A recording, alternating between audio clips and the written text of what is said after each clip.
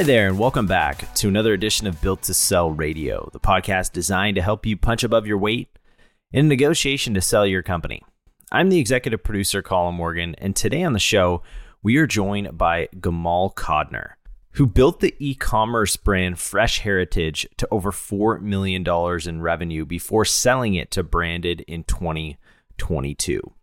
But before we get there, as you're going to hear in today's interview between John and Gamal mentioned some of the criteria that Branded had for acquiring e-com brands like his.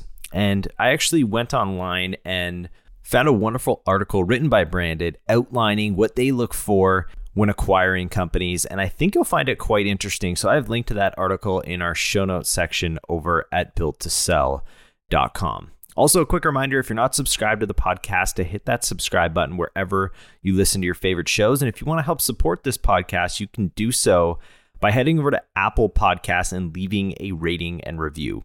Reviews truly help our show grow and get in front of more people and business owners just like you. Okay, so now let me tell you a little bit more about Gamal, who, as I mentioned, started Fresh Heritage and grew the business to over $4 million before selling it in 2022. But as you're listening to today's episode, there's a few things I want you to look out for. The first is how to dramatically increase the lifetime value of a customer, how to leverage online reviews to drive value, how to systemize your business to ensure it can run without you, how to build a thriving e-commerce business, and how to find the natural strategic acquirers for your company. Here to share with you his story is Gamal Codner. Enjoy.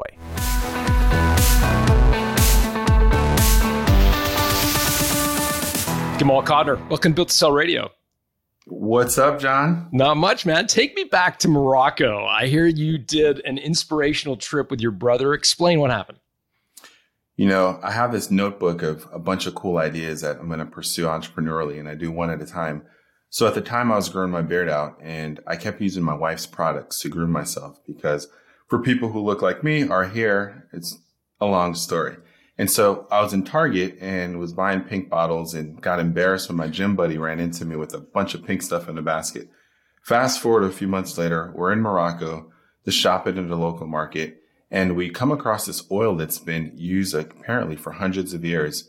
And that sparked the connection between, hey, maybe we can tie in what we used to use back in the day and create a modern day version of it. And so the idea for Fresh Heritage, grooming products for African-American men, was born.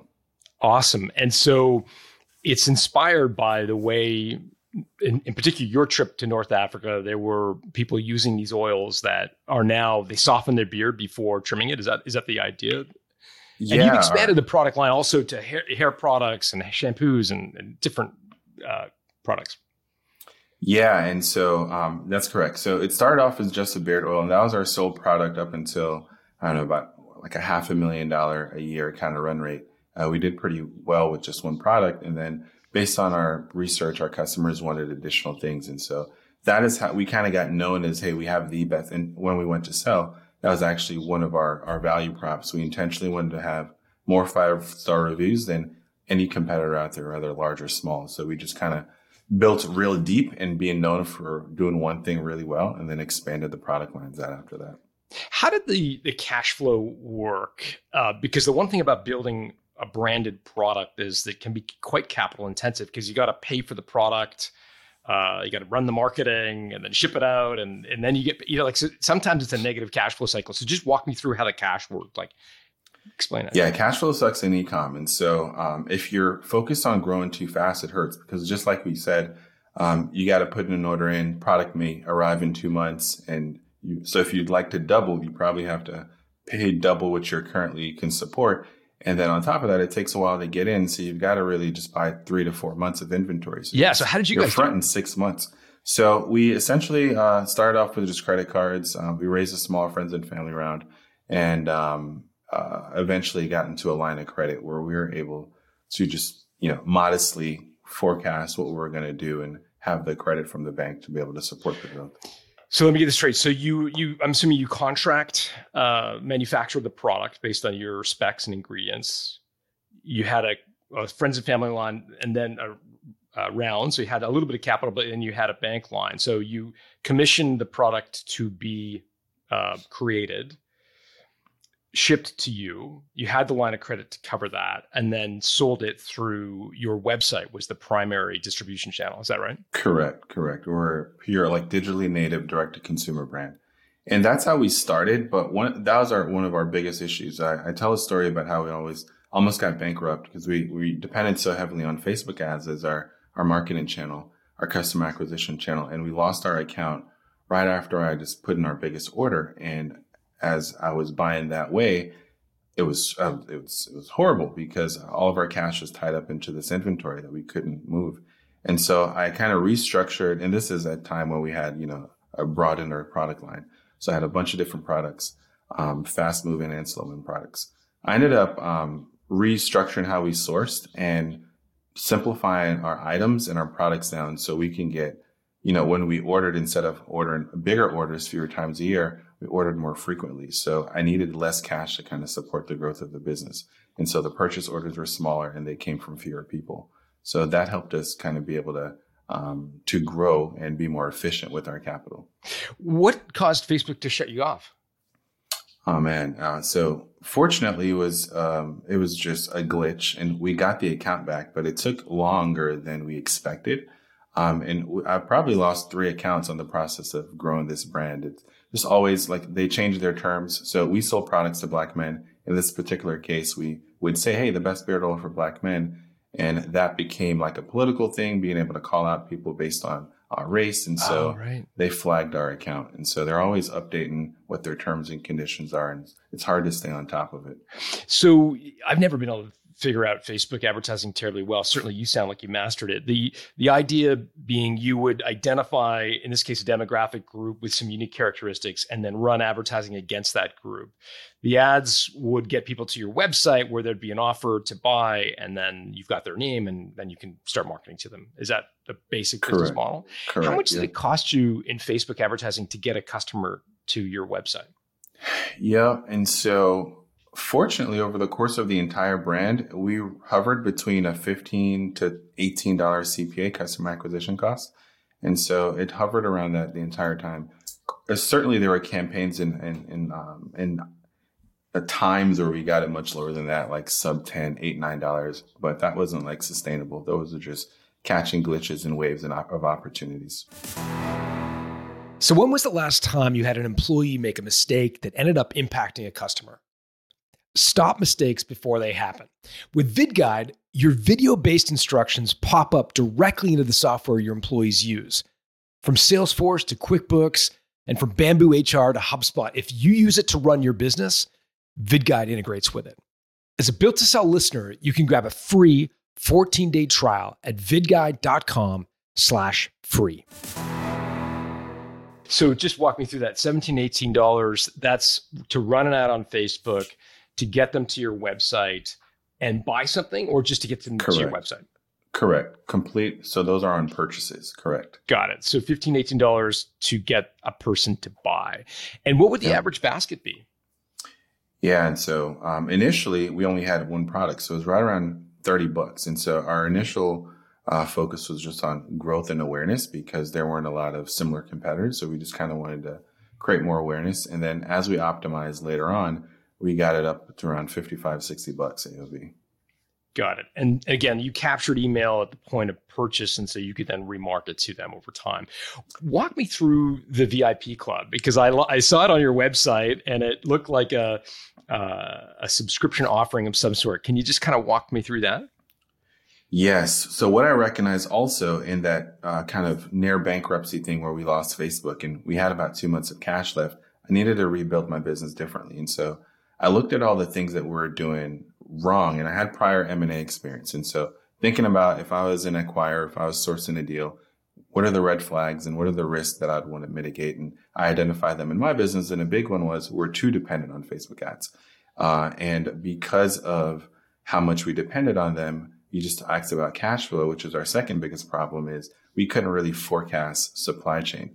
We would guess too much and have too much excess inventory. We wouldn't have enough and sell out and couldn't generate sales. And so a VIP club was like a solution to both. And so this was our membership program where we not only offered perks to our clients to, never run out of product and get first to new releases, but also internally it helped us kind of manage cash flow better and have more stable projections. And so whether or not our ads were performing or underperforming, we knew every single month we had consistent income coming in. And what was the value proposition of the subscription offering? Like what resonated with customers? Yeah, that's a good question. So a lot of people at the time were just offering 10, 20% off. But what we recognized our value prop to our customers was we were building internally, we're building a place for a growth-oriented African-American man who wanted to improve their confidence. And externally, we did that through, buying these grooming products, helping them look and feel better as they went out in life. And so for us, we knew that our guy, we actually talked to about 400 or 500 customers during that time. And we realized that they didn't care about saving some money. It was more important to them that they showed up as the alpha and the dominant player in their world. And so instead of giving them a discount, which we obviously did, we more so made it about being a part of a membership because that resonated with them in other things that they paid for, where they were a part of an exclusive group of other men who were like them, who were also on this path of upward trajectory. So we would have quarterly meetups where, one guy just became a law partner. One guy just sold his business to Goldman. And we would just create these environments. And so they just wanted to be around a community of other people like this. And we just happened to monetize the relationship through beard oil. And so the VIP members were not just, hey, get your beard oil every single month, but it was get that as the foundation. But here's these other perks that you get for being a part of us. And here's this other community of other men who share your values and have the similar ambitions as you that you may not be able to find anywhere else. What was the lifetime value of a typical VIP club member? It's difficult to say because we didn't start tracking that properly until towards the end. And so when we went to exit, we saw our LTV of around, I think it was about 6 months for the VIP members. But one of the things that were tricky about it is because they would still come back and buy products, even if they were no longer in the club. So the actual tracking the customer, we didn't have real data around that. They would probably buy a few times before, join the club, and then sporadically buy things after they ended their VIP membership too. So it was hard to track. Yeah, and that's one of the hidden sort of secrets about a subscription offering that I've written about a little bit is that not only do you get the revenue from the subscription, which is great, but also they tend to buy more stuff. Once they're a subscriber, they tend to buy additional products, more products, higher volume, et cetera. So there's kind of that is it. Correct. 2 benefits. Got it. Okay. Super helpful. Thank you for that explanation of the VIP club. So you've got revenue coming in from the website, Facebook driving people, you're converting them into VIP club members. How big did you get this business before you decided you wanted to sell it? I mean, you could talk about number of customers or revenue or whatever proxy you feel comfortable sharing. Yep. So VIP club got to over 3,000 subscribers. Our orders, we had over 100,000 customers and we got it up to 7 figures. I can't share the exact number, but I can share that the company who acquired us has publicly shared that they acquiring companies with 4 million in annual revenue or more. So I can share that and you can kind of read between the lines to where we were. Yeah. No, that makes total sense. As you're building this, it sounds like you've had some M&A experience. You've got a pretty good sense of what is going to drive value for an acquirer. Had you any sense of what a kind of a business like yours might be worth? Before or now? No, before. As you're building it, had you guys start to get a sense of what you thought it might be worth? I did. And so I got into M&A because a mentor of mine raised about 320 mil from Goldman, and he was building and selling companies.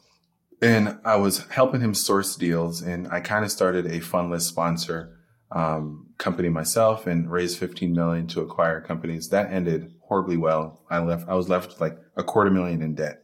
I wanted to get on the operator side, and so sorry, Joel, just for clarity, that ended badly. That ended badly. Okay. Yeah. I got caught up with some transaction fees in an industry that it was in the oil and gas sector, and the price of the barrel of oil dropped from 100 to $30 over a weekend, and Ugh. everything was a tailwind. So that spiraled out of control. But anyways, on the other side, my mentor built an e-com brand up to $100 million in a year and sold it to a $15 billion company. So I had a lot of insight about this idea of like building a digitally native brand. And I thought, if you did it right, you can get a 3 to 5x or 4 to 6x multiple in a relatively EBITDA. On EBITDA or SDE, depending on the size of your business. Sorry, what's that acronym? SDE, Seller's SDE, Discretionary Earnings. For like, okay, sorry, I just didn't hear the acronym. Yeah. Yeah. Got it. And so I had a good idea. And so we kind of created this plan to build a business and exit it within 3 to 5 years based on what we thought, at that inflection point, we can get in a multiple. Got it. So you're thinking it's anywhere from, it's probably in the sort of 4 to 6 times EBITDA. Is that where your kind of head's at? 4 to 5 times like EBITDA? It started off 3 to 5, but around COVID and around the time we sold, the multiples, there's a bunch of capital that entered the market. And so the multiples kind of went up to that 4 to 6 range, depending on what you had. And so the things that we were doing by intentionally having like membership programs and having things like built-in strategic value kind of allowed us to position ourselves to not only look at our numbers as being a sound brand, but looking at what strategic assets we've built that in the hand of someone else could be even worth more money. And so we were intentionally doing those things for like the prior 2 years to build that strategic value in addition to what our finances said. Got it. Yeah. So that's what I want to go to next. So you think it might be worth as much as 4 to 6 times EBITDA if we kind of play our cards right.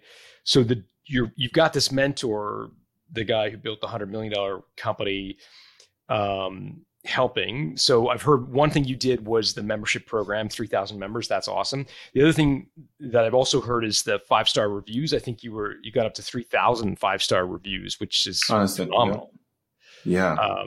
And was that part of your goal in building value? Is it that the reviews were something that you can't just kind of flip a switch and build? Like those are hard to replicate?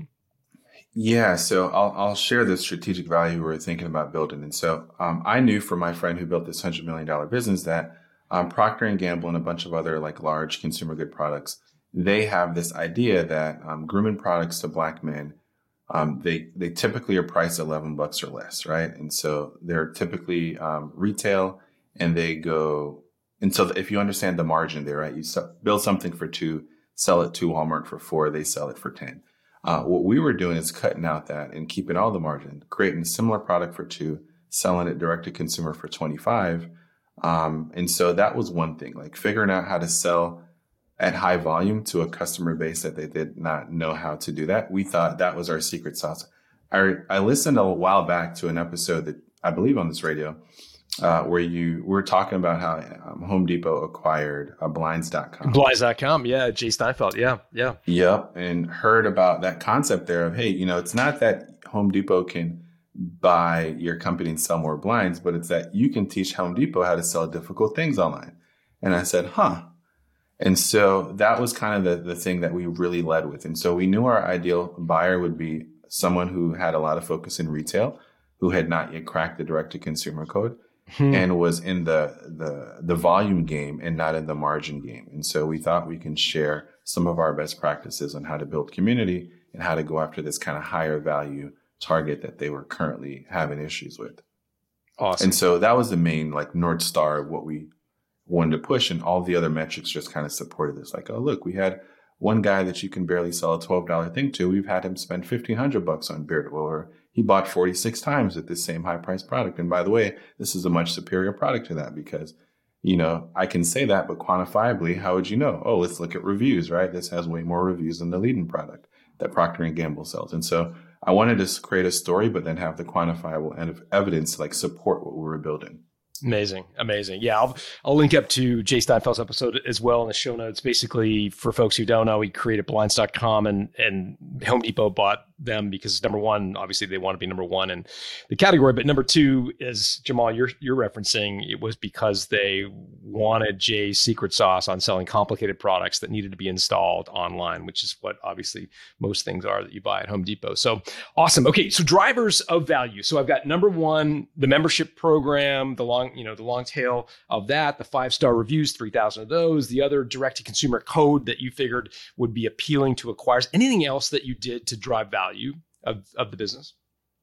Those are the main things. And we just understood that if we could just build community, that was the only thing we could outcompete on. We didn't have a big R&D staff. And so just having these really core high value guys that were spending money and had huge lifetime value was huge. The other thing that we did, D2C, or the benefit of the membership program, is that a lot of D2C brands depend on Facebook to grow. And so because we're in a niche audience, I recognize that probably our acquirers would not have the depth of understanding of our culture and our demographic.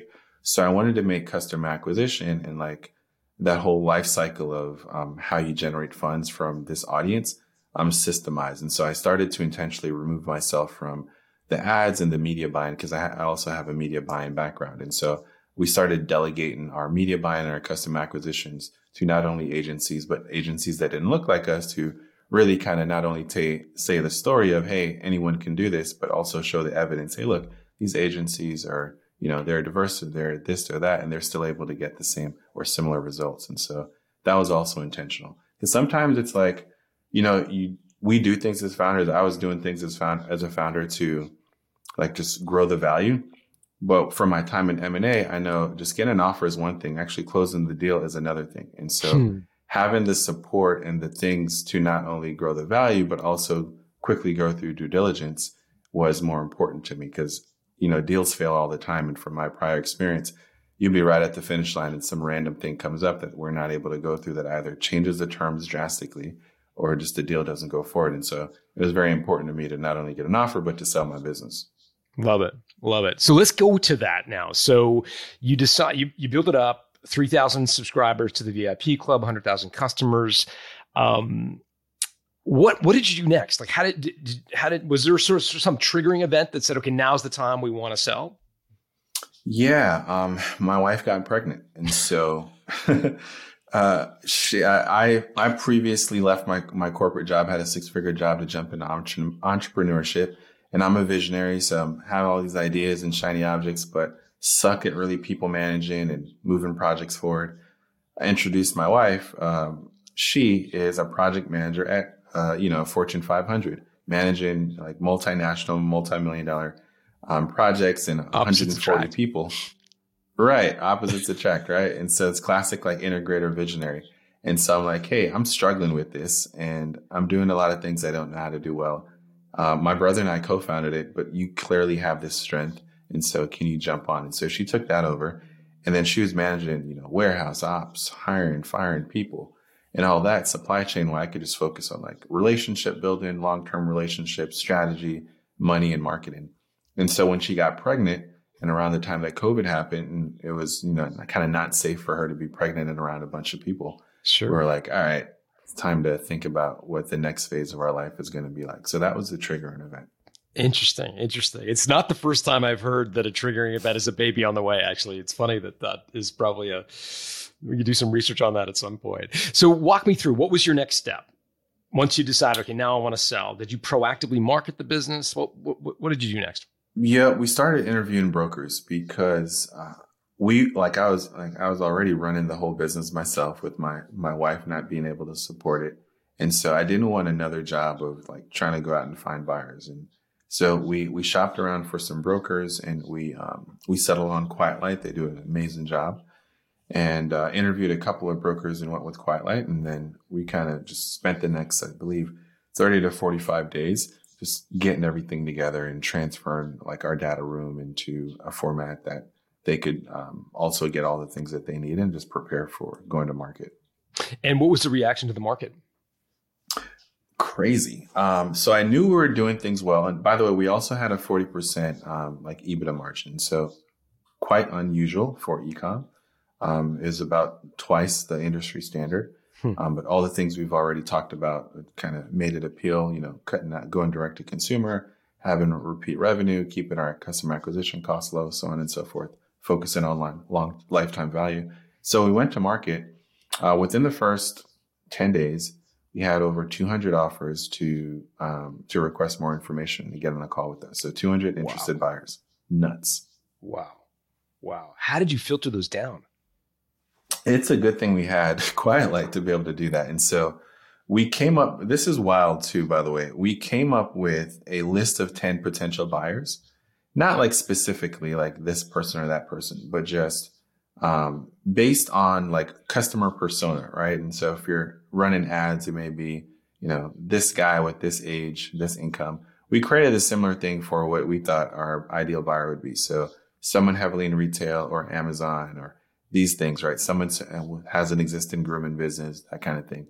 And so we shared that, and someone who wanted to keep our focus on our customer base and not diversify into another, like go broad stream. And so we created this list of things with the broker, and we kind of filtered them down on people who actually had the money, people who were serious, had prior M&A experience, because I just didn't want to waste my time not to close a deal, and people who had these kind of shared values. And so we started having the conversations after that. So we got down to like, 24 people. Okay.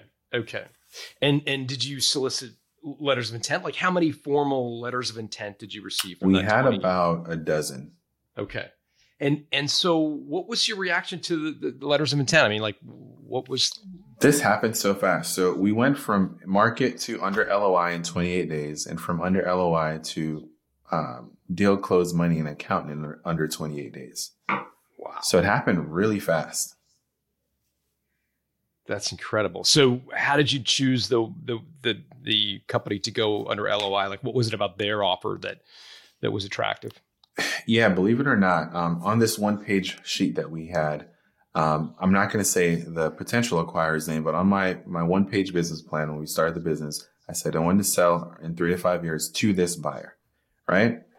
And so put that on pause. And then we were interviewing like these dozen people who were super, super interested.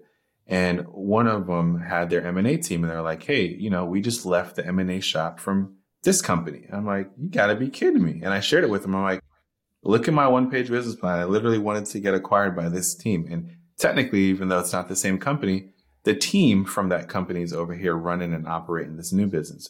And so we got acquired by an aggregator that kind of recruited the best from like L'Oreal, Gillette, Procter & Gamble. And they had a lot of industry expertise in personal care and grooming. And so the company we originally wanted to get acquired by, that team came over here. And so it was like the stars aligning and God saying, I got you. Like, this is what you wanted, and here it is. And so it just made perfect sense. They had all the industry experience and prior experience running that ideal brand. And so we had that same company here. And so it was amazing. You mentioned the acquirer was an aggregator. I believe the acquirer's name is Branded. Branded, is that correct? Yep. Yeah. And when you say an aggregator, what do you? They're buying up direct to consumer digitally native brands and aggregating them together and taking advantage of sort of efficiencies. Is that the model? Yep, kind of that 1 + 1 = 3 thing, where they own several personal care grooming brands and kind of share back office support, warehouse and logistics, all that kind of thing, to squeeze out additional margin. So that's exactly it. So they bought about 40 brands, and they were doing like multiple 9 figures in annual revenue. And so we're a good fit to like tuck into an existing personal care vertical and a couple of brands that they had in personal care and grooming. As you're building the business, you thought, 3 to 5 times EBITDA. As COVID happened, multiples started to go up, 4 to 6 may be possible. As you looked at those 10 or so offers that you got, 12 offers, like what was the range in multiple? Like what were kind of low to high? Yeah, so they're all kind of in that range, because the broker would kind of field deals that were a waste of time. So they're all kind of in that range that you would expect around that time for an e-com brand.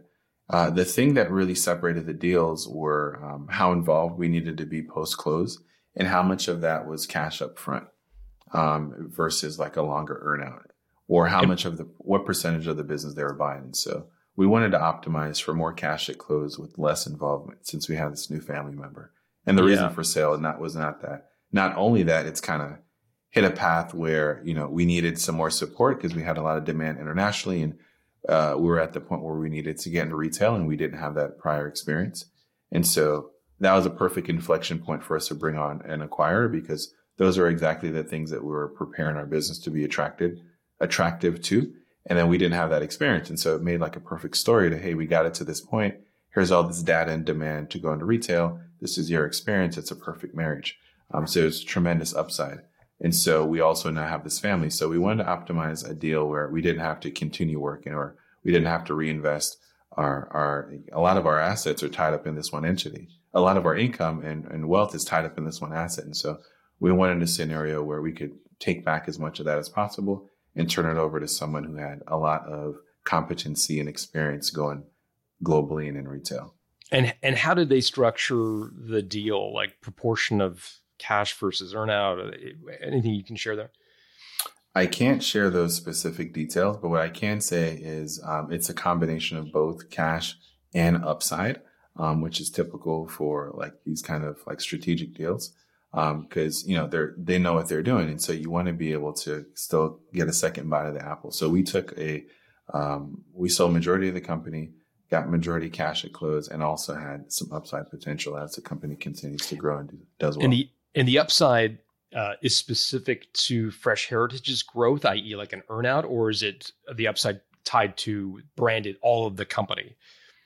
Yep. So our specific deal was just brand, because I had an option with them and with others to take my expertise and experience and roll it into the bigger company, which would allow me an opportunity to participate in the upside of the entire entity. But just because we just had the baby and we wanted to really spend some time back with our family, we decided to not go with an offer that was structured more like that. Got it. And did you give Branded, the acquirer, rights to use your name and likeness in telling the story of Fresh Heritage? Like, was that part of the deal? I did. And so part of it was like finding this balance of, because I wanted to do that, because that can offer ongoing compensation, and which is great. And so I wanted to kind of find this balance of, hey, this name, image, and likeness agreement, in addition to the asset sale agreement, makes a lot of sense, and here's the value of it, but not too much so where it's like, oh no, you're too tied to the business, and we need you to continue on as an employee or have an earnout structure tied to the performance of the company. And so I was trying to find this delicate balance. And so I found a balance where systems were in place enough for it to live without me, but the things that I needed to stay around was for more like community building and understanding like strategic connections with the community and like strategic growth, but not day-to-day operations. And because our founder story was a big part of it, a separate name, image, likeness agreement was negotiated. Got it. And that name and likeness, is that in perpetuity for the life of the brand, or does it have a sort of a time limit? Yeah, it has a time limit. Got it. That's super helpful. You up for a quick lightning round of questions before I let you go?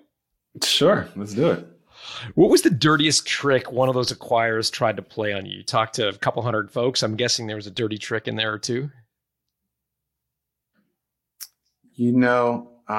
I don't have one, because our broker did a good job of fielding it. All the things we got were pretty above board, thankfully. But what was the low point for you emotionally during the sale of your company? Oh, it almost died.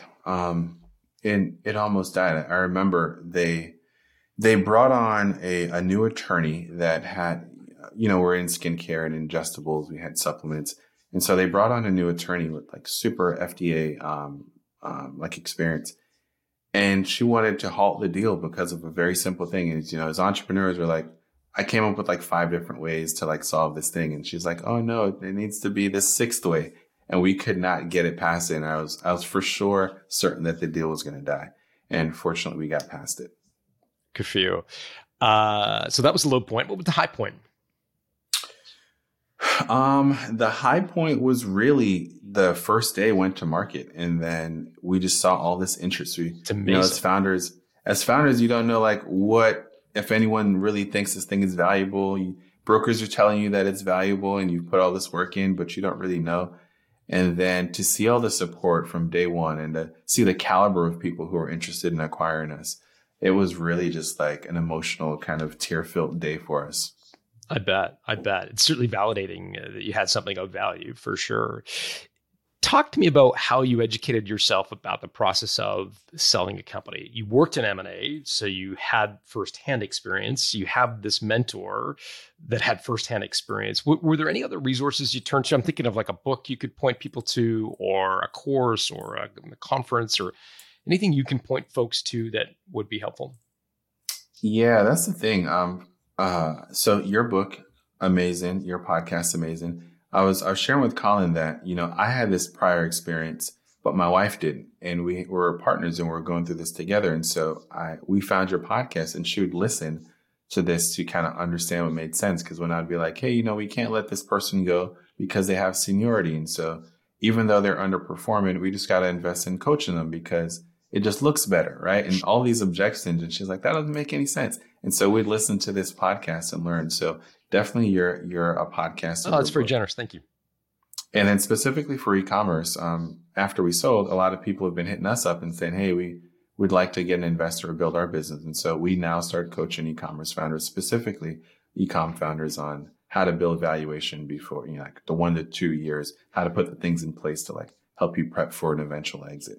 That's awesome. And we'll put your LinkedIn profile. I'm assuming that's the best place for folks to reach out to you in the show notes. Do you also have like Instagram and Twitter? Like what other handles do you have that we should know? So Instagram is our website, codner.co, and my Instagram, Gamal Codner, is the same actual handle as on Twitter, but I'm more active on Instagram. I'm just getting started on Twitter. So LinkedIn, Instagram, and Twitter are the best places.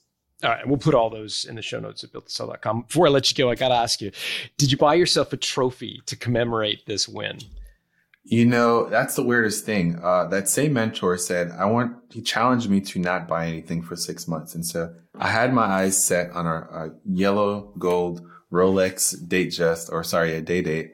And we went and looked at it, and Rolex was like on back order at the time. And so that kind of helped too. And then after 6 months, I realized I didn't even want it. And so the only thing we really did was we got a full-time nanny. So we relocated to a condo on the beach in South Florida, and we were working and didn't really have enough time to like really enjoy it. And so we're living in paradise.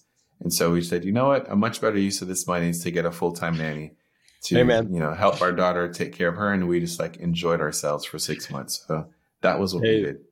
I'm a huge believer in help where help is needed. I love having a full-time nanny. That's awesome.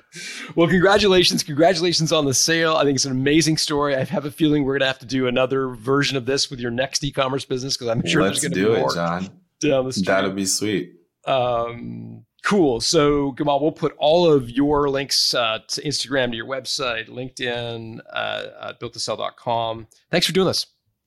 Thanks for having me. And there you have it for today's interview between John and Gamal. If you enjoyed today's episode, then as always, be sure you're subscribed to the podcast. And as a reminder, if you want to watch this full episode, you can do so over at our YouTube channel, which is at Built to Sell Radio. Also, if you know someone who would be a great fit to be a guest right here on the podcast, you can actually nominate them by heading over to builttosell.com/nominate. There you'll have the opportunity to nominate someone else or yourself to be a guest right here on the podcast with John. For show notes, including links to everything referenced in today's episode, you can head over to our show notes page, which can be found over at builttosell.com. Special thanks to Dennis Labataglia for handling today's audio engineering, and thank you to our community of certified value builders who help us bring our message to you. Our advisors are experts at helping you build the value of your company. To get in touch with an advisor or learn how to become one yourself, head over to valuebuilder.com. I'm Colin Morgan. I look forward to talking to you again next week.